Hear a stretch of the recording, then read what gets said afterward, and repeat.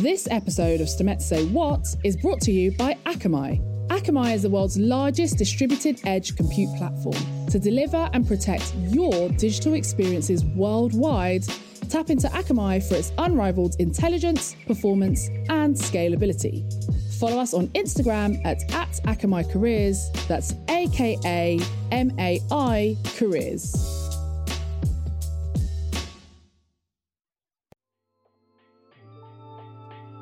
Hi, I'm Anne-Marie Mafidon, CEO and Head Stemet at Stemets. And I'm Carla Rosario, and this is Stemets Say What? In each episode, we'll meet a different expert to discuss what it's really like to break into the field of STEM, science, technology, engineering and maths, and also STEAM, science, technology, engineering, arts and maths. Understanding your position within the office. I think that is probably one of the most important things. Who you are in the office, what your job description is, and who's going to help you to be successful in the job that you're doing. And this week's guest is Mimi Nwosu, and she'll be answering our 4 whats on what to expect as a graduate in the job market. We'll also discuss concrete, yes, you heard me right, office structures and personality tests. So hi Mimi, first I want to take you back to the moment that you realised you wanted to pursue a career in STEM. I remember wanting a career in STEM in 2018. Originally, I went to uni wanting to study medicine. So I've grown up, my mum's a nurse and my dad's in property development. So in that sense, I've always known about STEM careers. I've always known about science. So I wanted to be a doctor simply because my mum was a nurse and I was really interested in her line of work, very interested in ER, very interested in Holby City and all of those programs that you see on television. Unfortunately, I didn't make the grades at A-level to study medicine at university. So being desperate to go to university and being with all my friends and just wanting to kind of get into the buzz of being there, not being left behind, I decided to go to university, study a course I wasn't very interested in. It was kind of like a prerequisite for medicine. It was like a completely science-related course. I think it's about 6 months later after doing that course, I realised I really don't like this.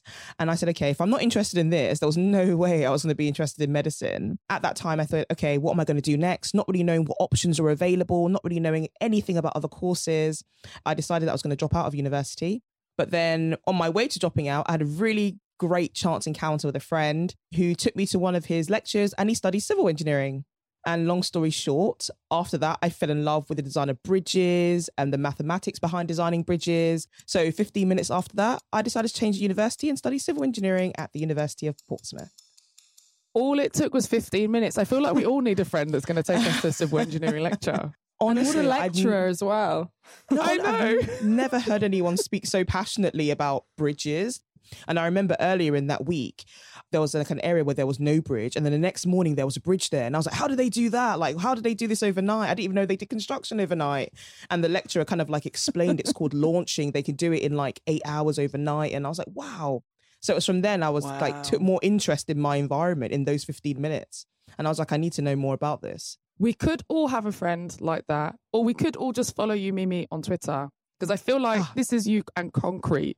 I don't know if Carla knows. Yes. I don't know if listeners know. We will shout out Mimi's Twitter by the end. But you are the concrete lady. You are so much the concrete lady that I remember Mimi got onto ITV. So, you know, when you're watching the TV and in ITV in between, they've got the kind of the different ways that ITV show graphics. And I guess they don't sponsor the podcast. So, you know, other great channels exist. But they had Mimi Creates, I want to call it. ITV Creates. Yeah, concrete thing on TV. That's how much you're passionate about concrete. It's not the subject of this podcast, no. But I want to give you an opportunity, Mimi. But let's say the concrete elevator pitch. Again, it was a lecturer at university. She was so passionate. Like, I remember sitting in a lecture and I was thinking, how is anyone passionate about concrete? Like, why is this even a thing? But because she was so into it, I was so into it. So back to the ITV thing. When they said, okay, you know, we want you to showcase your job on ITV alongside an artist and see how you can marry the two of your careers together, I remember saying to the guy, no matter what we're doing, it's going to involve some concrete. Like, I don't care what we do, as long as it involves some concrete. He did some illustration. He did some really wonderful illustrations on the ITV logo. So he made the logo out of concrete and he did some really wonderful African art on the front of it. And it was the most beautiful thing I've ever seen. Not being biased because it was made of concrete, or am I? I mean, but honestly, it was beautiful enough that the ITV had it on TV kind of almost throughout the whole day, right? So Yep. it was definitely beautiful, concrete aside. Yeah. Thank you. And I just felt it's just kind of see the versatility of concrete. People only see it in buildings, as if they even notice it in a building.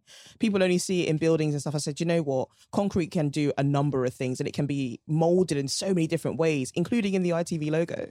So I just thought, let me showcase, you know, something I love, and maybe people will learn something new about concrete just from looking at this logo. And there we have it. I can hear everyone in the distance running to go and sign up to study concrete at university. For anyone who is already a graduate, which is maybe why they're listening to this episode of Stemette Say What, we are going to delve into our first what. So in each episode, we have 4 big whats relating to the topic. So let's head into our first what. Now, we are talking about what to expect as a graduate in the job market. You were a graduate, you have a job, you entered the job market not that long ago. What are some good things to do at any new job? We can say, especially as a graduate, what are some good places to start with that? Understand the company.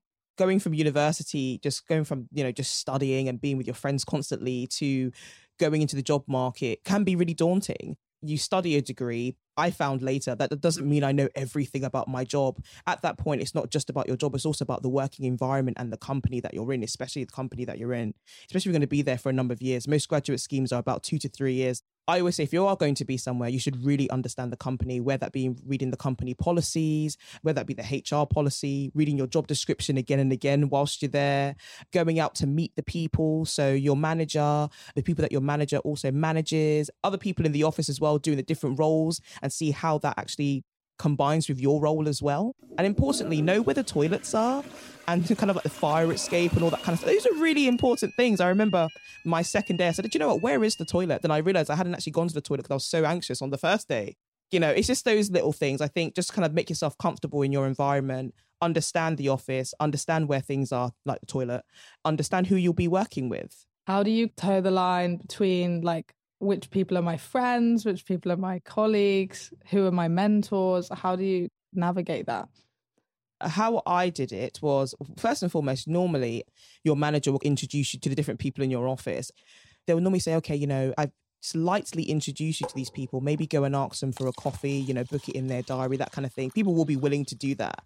And then I think through those conversations, you'll find the kind of relationship that that person wants to have with you. But then you can also be quite open and honest and say, I've heard about you through our management. I've seen the work that you do. I'm really interested in the line of, I don't know, the line of engineering that they're working in, or the line of STEM or whatever that they're working in your office. You're really interested in their work. Would you mind if I can shadow you for a few days, or if we can sit down and talk about your work, that kind of thing. And I think from there, you can able to pick up the relationship that you want from them. But then I think as well, it's important to be quite clear. Some people, you can pick up on their personality, the way that they want to navigate the workspace. Just because you want it a certain way doesn't mean that they want that certain way too. And I think that's very important to understand, because I think when you come from university, where most people are willing to meet new people, want to have fun, want to get the degree out the way, everyone is kind of in that same mindset. But when you get to work, there are different things affecting people at that point as well. People have families, people have all of these different things. So the way they navigate the workspace will be different. So I think just sitting down, having those conversations, or if there is somebody that you are inspired by in those first few days at work, being quite direct with those people and having those conversations. But just by talking to them, you'll see the kind of relationship that they want with you, or how they are interacting with others in the office anyway. I mean, I just did an internship and I found it really strange that I could just ask people to give me some of their time and they would give it to me. I'd be like, oh, they were like really friendly. People are happy to kind of speak to you if you ask them questions, like, I think generally. I found in my experiences, obviously it's not the same experiences for everybody, that people have been willing to have that conversation with me. And sometimes they offer up their own mentorship, whether that be formal or informal. It's just quite nice to kind of just sit down with people and just understand why they're in the workplace, why they're doing what they're doing. And not everything is kind of like a given, like take, but what you can learn from them. But in terms of mentorship as well, I think what people also tend to forget is that when you join the workplace, if you're a graduate engineer, for example, there's an assistant engineer who's maybe just come off the graduate scheme. It's not always about being mentored by the highest person in the room. It's that horizontal mentorship as well. So speaking to people who have done the graduate scheme, probably done the jobs that you're already going to be doing, and asking them how they navigated the workspace. I think it is about being open, and it is about asking questions, which I feel it's quite funny because it's almost like Freshers Week. Like if you're in the graduate job market, right, it's like you're a fresher again. And you remember like Freshers Week is always like, oh gosh, okay, what subjects did you do? Okay, what course are you studying? Oh, okay, where's your halls or where's your college? Like it's that kind of thing of like you almost start again and do Freshers Week. It's just this time you're a little bit older and it's not your first time away from home and, you know, all the rest of that kind of stuff. I remember the graduate market is very different from how it was when I graduated because I'm a little bit older than all of us here on the podcast and in the room. I remember being a graduate on an 18-month graduate scheme and we had 2 rotations. So I was a graduate in technology at a big bank called Deutsche Bank. What was your graduate role? What did your grad scheme look like? And I want to ask that because it's also then there will be elements of it that actually if there's rotations, and that means that you're able to ask those questions to different teams within it, and you have to be kind of aware of that. But also, you know, I was really fortunate in that we had grads in my department, but then there are also other grads across the bank in lots of different departments. So you almost had like a ready network of friends almost to choose from. Maybe not everyone has to be your friend because that's a lot of friendships to maintain while you're also starting a job and being an adult. But it was nice because it was kind of ready-made. Was that the kind of experience that you had? And what was your graduate role? My graduate role was a highways engineer at a company called WSP. So the graduate scheme was 3 years long. However, I only did one of those years, but the graduate scheme was 3 years long. In the office that I was in, I was the only graduate at first. But the same as you, Anne-Marie, we had like a massive network of graduates. So when we first joined the company, I think maybe 2 weeks later, we were sent to Birmingham to have like this really fancy event where we all met all the graduates across the country. And we had this lovely dinner. We stayed in a hotel for 3 days. We did all of these team bonding activities, which was really nice because, like I said, I was the only graduate in my office. So I needed to meet other people who were on my same level just so I could, like, you know, kind of like that kind of getting the advice and seeing what other people are doing. Then in my office, although I was the only graduate, there was a buddy system. So I was paired up with another lady. She was quite senior to me. But if I did have any issues, she usually did answer them. And then we also had like this HR representative, which will come down quite often and say, you know, this is how the company works. This is what we're doing. This is what the next step for the graduate program is. This is what you'll be doing going forward. There was no rotations in my graduate scheme, unfortunately, but I did like the department I was in, so I actually didn't mind that. And not having the rotations didn't mean I didn't meet people in other departments because engineering is collaborative working. I worked in the highways team, yes, but I also met people who worked in bridges. I met all the people who worked in geotechnical engineering. I met all the people who worked in structures. All our work started to link together. So yes, there were also graduates in the different teams that I was able to speak to, or if there were times where they said, okay, let's all meet together as a project. We'll meet in the London office. We'll go for lunch and we'll discuss the project. We'll have our presentations, etc.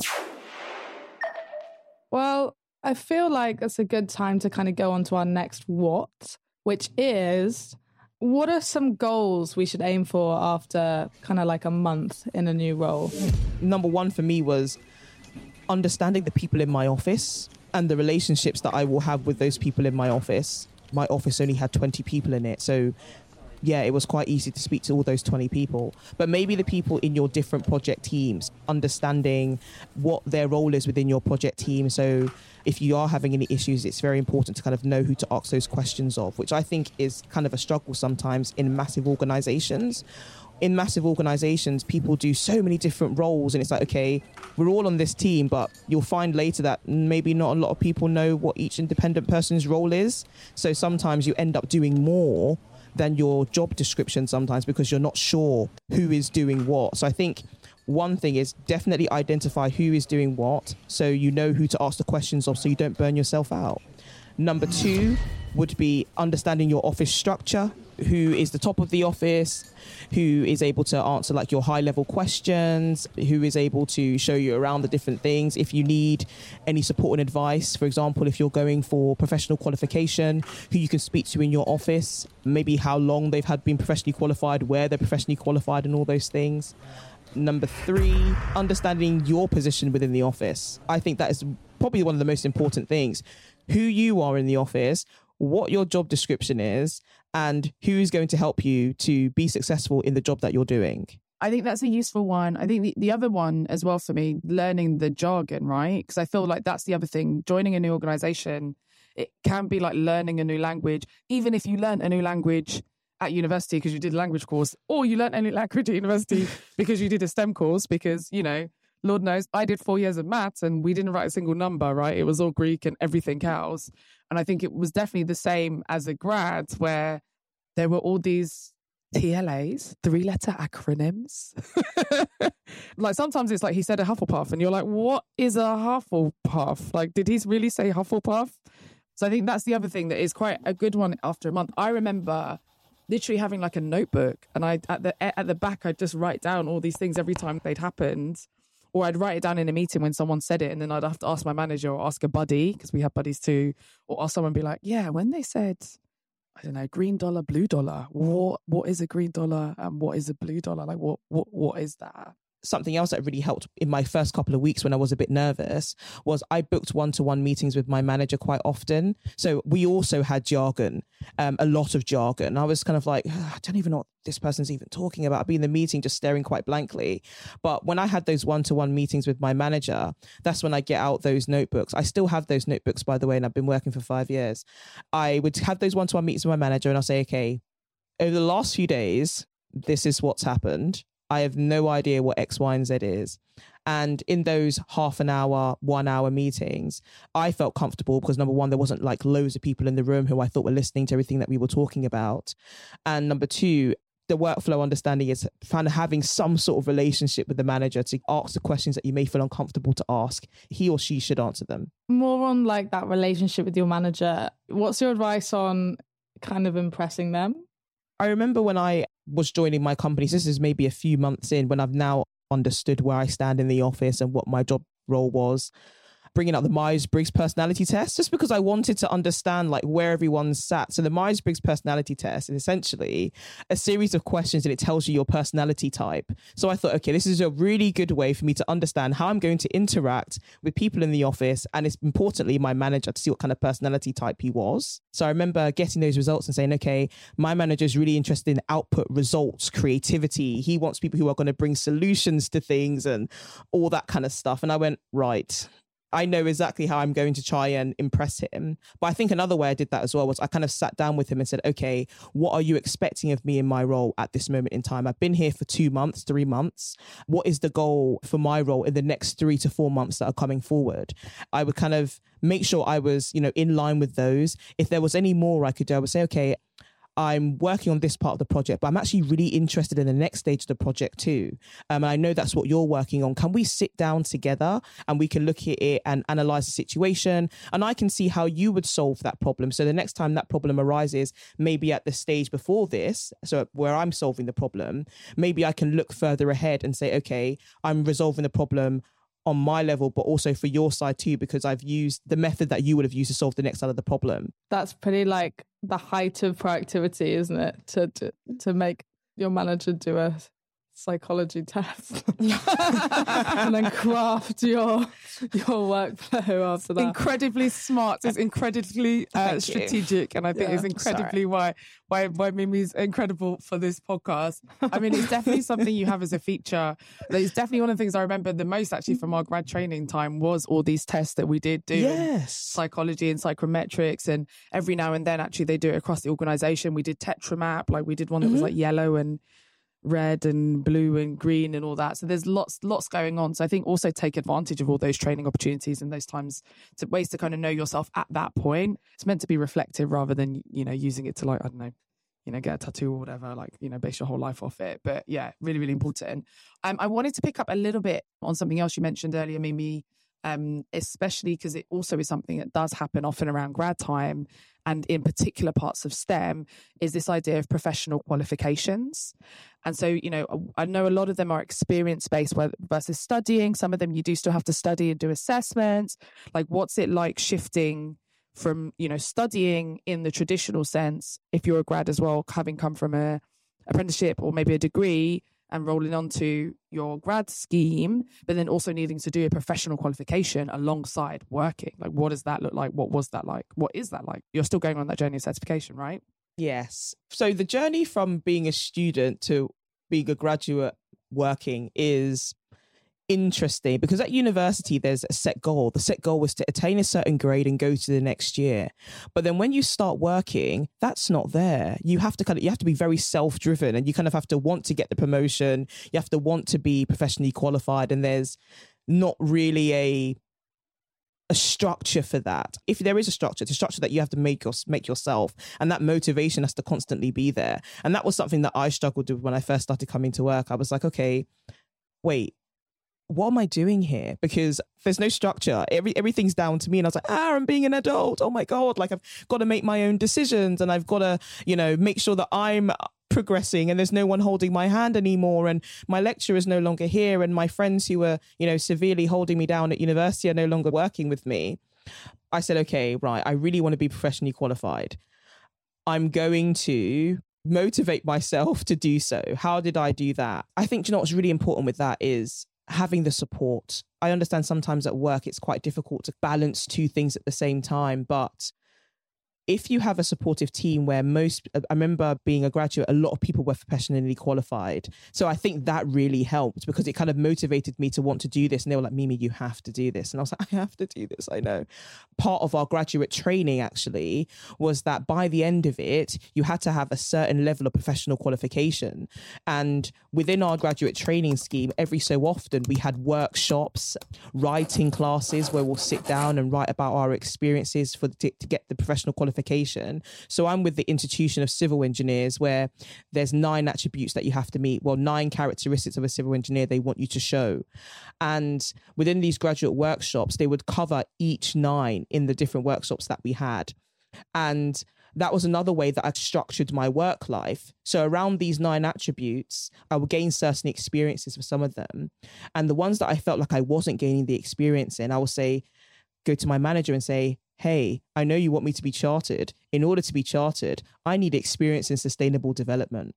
And he'll say, right, we really want you to be chartered. It's part of your goals on the graduate scheme. So yeah, we'll give you those experiences. And it was kind of from then that it helped me map my career. I started to understand, okay, this is what I can get from this job. If I'm no longer feel like I'm exhausting the experiences that I'm getting here, maybe not so much learning so much anymore. I'm no longer reaching the different characteristics for the engineer.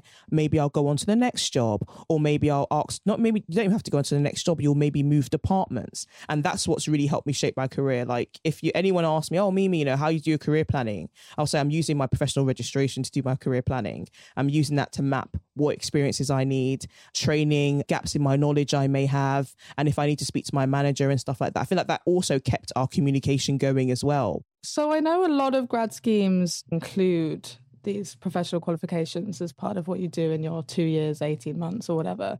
If you're in a grad scheme which doesn't, do you think that's something that you should be asking your company to perhaps fund or support you through? And then also even if they're not funding it, if it is something you're trying to do whilst juggling a job, how do you kind of navigate trying to ask for that time and that flexibility to be studying?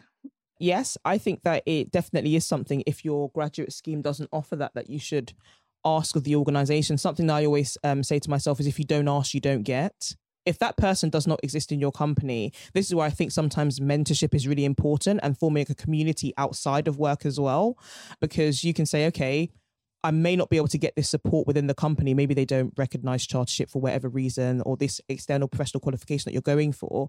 You can actually ask a mentor outside, or maybe if you're joining a community outside, for example, STEMETS, for example, the different ones that are available, maybe they will know somebody who has done this professional qualification and be able to support you in the way that maybe your organization won't be able to. Or you can go to the institution that you are trying to be professionally qualified with and ask them for that support and that advice, and maybe they can help you along the way, or maybe you form that relationship with your company that they didn't have before. I love all of that. I love the subtle STEMETS plug there. I mean, I should finish the plug by saying, You know, we have our certification academies almost every half term, basically, on Python, Agile and Cyber on a rotation. So we definitely have things that would be relevant. I mean, Agile is relevant for pretty much any grad in just understanding projects and prioritizations and how all those things come together. But also, yeah, don't ask, don't get. And I think you should definitely, like, if it's not part of the pathway for your part of STEM or STEAM, then have a look and see what other options are. But again, without overloading yourself too much, which brings us to our third what. Mimi, we've talked a lot about work. You've got all the tips, the tricks, the techniques, the strategic aims to, you know, make everything work double time for you. What is your work-life balance like? And I know some people don't like that term. So what is your life balance, I'm going to say, like? Because I'm quite proactive and I really like to get involved in a number of things, work-life balance fluctuate depending on the week, depending on the month, depending on the year, also just depending on how I'm feeling. So I try to do the 9 to 5 or the 8 to 4. That's how we do it at my organization. And then after that, I will do things I enjoy. I'll read a book. I'll, you know, watch TV. I'll, you know, listen to a podcast and just kind of like wind down completely. But if there are like things I'd like to be involved in, so for example, there's loads of communities I'm part of, I do loads of presentations to schools and colleges, I kind of just map that evenly within the month that I'm doing. I remember when I first started, when I joined my graduate scheme, there were so many things that were available and so many things I wanted to change about the workplace. So I was like, oh, this is great. I'm just going to do everything. And then I started to realize maybe that wasn't the best. I started to say maybe no to a few more things, really planning out my time, saying, you know, I'm only going to do, 3 to 4 engagements a month, 3 to 4 external things a month, and mapping out the exact hours I was doing things. Work-life balance is just something that people have to keep in mind. I know loads of workplaces will say, yeah, we're really on work-life balance, but then sometimes the actual environment may not reflect that. So it's really important that you are aware of what is going on in your workplace and what is going on in your life and externally from, you know, your personal life as well, and understanding how to navigate that. Because what I say to people that I mentor and that I manage is that you are a human being. You have emotions, you have feeling, you do get tired, you know, night is for sleeping, that kind of thing. But just be aware of how you're feeling and keep that at the forefront of your mind. If you are feeling, if something feels a bit off, it probably is, and really pay attention to that.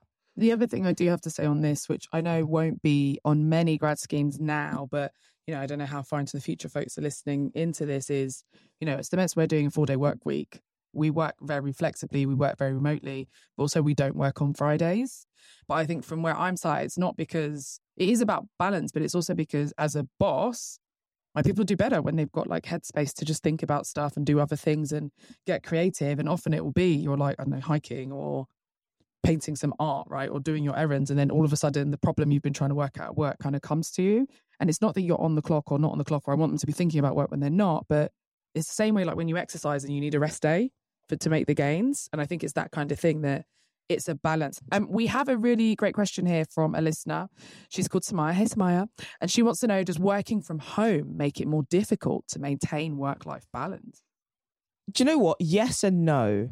Yes, because you're kind of in the comfort of your home working. So you just feel naturally that I can do many things whilst working now. So if I go past 6, I can kind of counteract it with the fact I went for a run this afternoon. I went to wash the dishes. I did my laundry, that kind of thing.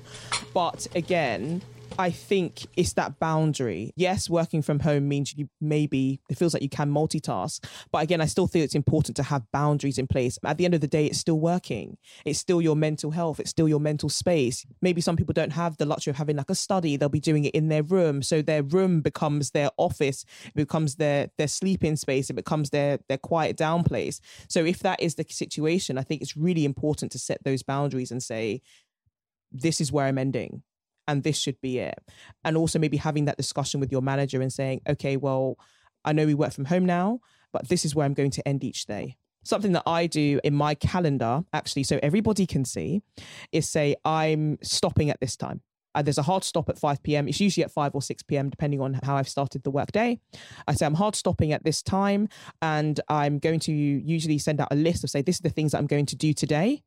and I'm going to end at this time. And I remember actually, which I think is a good sign of line management, it was 5:30 p.m. and I told them I was going to stop at 5 p.m. My manager sent me a message and said, Mimi, it's now 5:33 and 6 seconds and you are still here. What's going on? What were you not able to finish in the time that you said you were going to finish? Which is good because that means my manager is appreciating the boundaries that I've put in for myself as well. In my internship, we'd have these team meetings and some of the team were based in the US. And there was one guy who they kept saying, like, he should not be here. Like, he should be asleep. Please, can he be asleep? And every now and then he'd be in the meeting and it was like 3 a.m. in New York or wherever he was. The whole management team were like, please sleep. Like, please don't be here. I think a lot of people maybe find it hard to find that balance. Our last what I think it's time for now, moving on from your graduate job. Like, how long should you stay there? When is it time to leave? And how do you know when to go? So in some graduate roles, that's quite an easy question. If the graduate role ends in 3 years, you finish in 3 years. That's if you like the job and it's still serving you, that kind of thing. Then you will finish after 3 years, then you'll progress on to the next stage of that company, whether that be assistant or whether that be management level, whatever that looks like in those different organizations. But I left my graduate scheme after 1 year. I left because I felt like I just wanted to change. I wanted to try something different. And I knew that I was interested in something at university that I wanted to pursue. And I wasn't willing to let go of something I was passionate about because of the job I was doing. So I kind of said, okay, I want to work with concrete. I really do. Doing this job kind of reinforced to me that is what I was passionate about. And I'm not going to let that go. It kind of depends, like, when you want to move on, is the job still serving you? Are you getting out what you want? Are you achieving something in that job? Are you getting the support that you need? Do you like the job, importantly? But I think for me, it was more that passion. But I think if I was giving advice to somebody of when to move on from their job, if you feel like maybe the job is no longer doing what you want it to do, you've exhausted all the avenues, you've spoken to X, Y, and Z in the organization, and you feel like maybe, okay, it may be good to start looking elsewhere. And I think that is okay. Just when the job no longer serves you, then it's okay to kind of leave. How do you leave a job in the best way possible? I mean, as a grad scheme, like you said, if you roll off, it makes it slightly easier, but you still have to have that conversation to say, I'm not going to stay on, because presumably they've taken you on as a grad and they want you to maybe kind of graduate into an experienced higher kind of role. What's the mechanics of leaving that job in the best way possible? The best way possible could be very questionable, but I can say how I did it. When I knew I was ready to leave my job, before I handed in my notice, etc., I had a few conversations with my manager about what I was feeling and what I was experiencing before I handed in my notice. So I said, okay, this is what I'm feeling within the job. This is where I think I'm maybe lacking in certain areas where I think maybe the company or the organization may not be able to help me anymore. And for that reason, I'm handing in my notice. And I think if you have a good relationship with your manager, they would want you to succeed and they would want better for you. Well, they should. For example, when I spoke to my manager about it, I just sat him down and said, I want, out of respect of what I'm about to say, I wanted to have this conversation with you first, but I'm leaving because of X, Y, and Z. And this is where I think my passions lie, is not in this area that we're working in. I actually want to do work and do this. And he said to me, do you know what, Mimi, that's really interesting, because when we were working on certain projects, I noticed that you were interested in the concrete aspects of things. This definitely makes sense. And I mean, in terms of that next step, how do you kind of balance job hunting while working? Another question from Samaya is, should you have a job already lined up before you leave?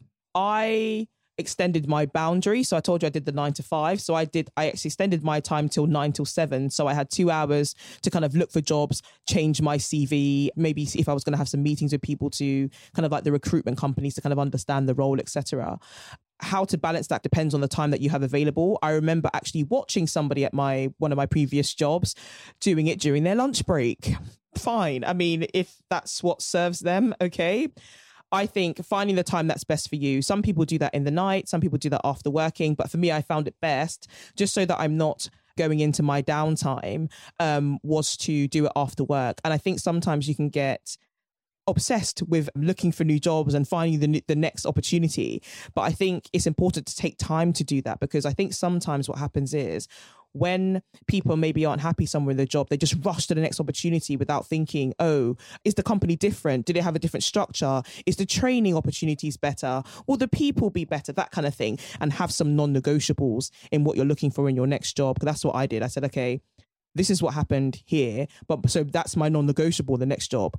I want to be trained every couple of months or every year, whatever that looked like to that organization. And I want to make sure there is someone to support me to do X, Y, and Z.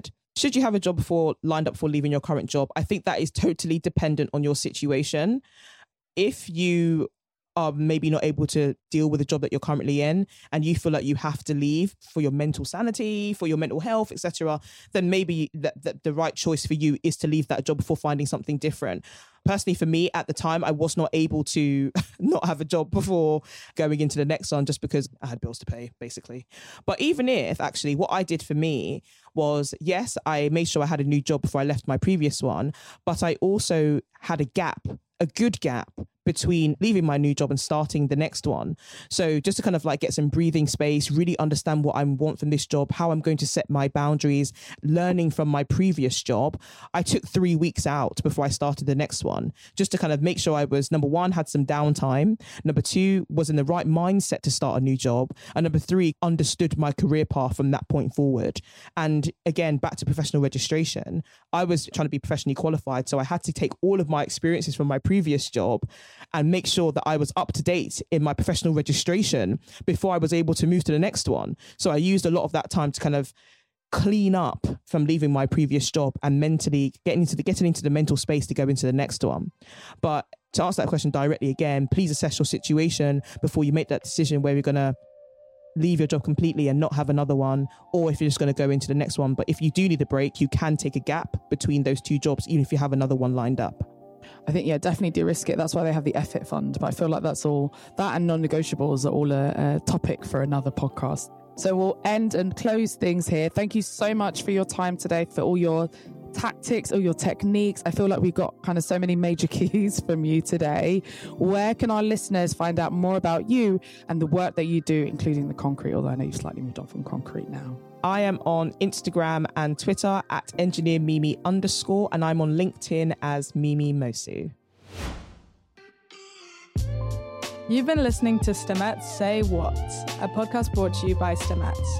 To find out more about Stemets, visit stemets.org. That's STEMETTES.org. Or you can find us on Twitter, Instagram, TikTok, LinkedIn, and YouTube via the handle, again, Stemets. Don't forget to subscribe to the show. Do it now, so you'll get the latest episode of Stemets Say What in your feed as soon as it's released. And while you're there, leave a review and let us know what you thought. I'm Carla Rosario. And I'm Anne-Marie Macedon. Bye for now. This podcast is produced by Unedited.